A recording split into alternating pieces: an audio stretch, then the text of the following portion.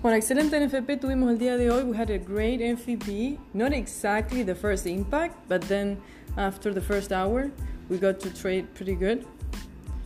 So, sí, así es, Eric. Más movimiento de ahora que con el NFP. Ok. Bien, entonces, ¿cómo va a cerrar el mercado a la fecha? Tenemos un euro dólar que estamos esperando salir con un target a 1.119294. Básicamente, antes de 1.12 ya nos tenemos que retirar de la compra de euro. Y después, en 1.1201, 1.1202, ponemos otro buy stop hasta 1.1211, 1.1212. Alright, so this is euro dollar. Of course, we have a buy transaction and we get to close it around here. If you close it, much better. Quien cerró la compra de euro, mucho mejor. Now, the buy stop 112.01, 112.02, but 112 is already for buyers, so that's fine. Up to 112.12. Hasta, sí, el buy stop en el euro a 1.1201, 1.1202, con target a 1.1212. Y después, si se sostiene, sigue subiendo, después se verá, pero 1.1210, 1.1211 son ya targets en la zona muy importantes y estratégicos para el mercado de compra, así que más que eso no lo vamos a considerar. Pero bien sabemos que si sigue pasando, pues le sigue el 12.20. Yeah, the buy stop for the euro, 1.12. The target, 1.12.11, 1.12.12, and then above it, so basically 1.12.15 up to 1.12.20, 22, we'll see. This is pound. We closed the buy transaction, cerramos ya las compras en libra. Y para seguir operando libra, ya no creo. Hay máximos muy importantes. No creo que obviamente podamos vender tampoco, pero claramente están todos los máximos de libra exactamente ahora. Así que creo que con libra estamos listos. I think that for the pound dollar we are done.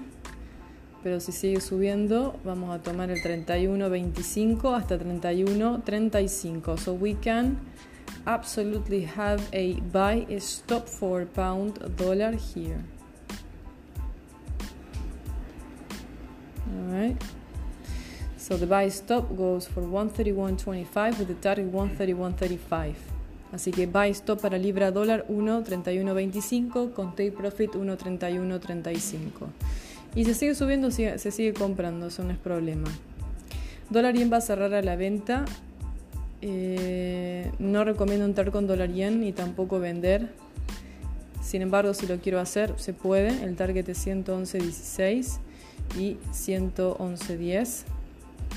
So dollar yen, I don't recommend to enter, to sell, or to have any pending transaction. But if you want to sell, that's fine. The target is 111.16 and 111.10. So, pero no lo recomiendo. Dólar CAD va a cerrar venta también. En dólar CAD se puede vender al 34.13 con target a 34.04. Como pendiente quedaría 34.11. So dollar CAD is going to close for sellers, and if you want to sell, you rather take the 34.11 than to 134.04, and then we wait to be below 134 to sell down to 133.90. So that's for dollar CAD. Las primeras ventas de la zona son las más riesgosas porque están arriba de los mínimos. Okay, así que idealmente esperar 34.05.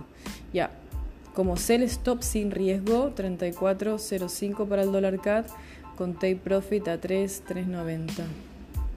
So this is dollar CAD, sell stop 34.05 with target 33.90.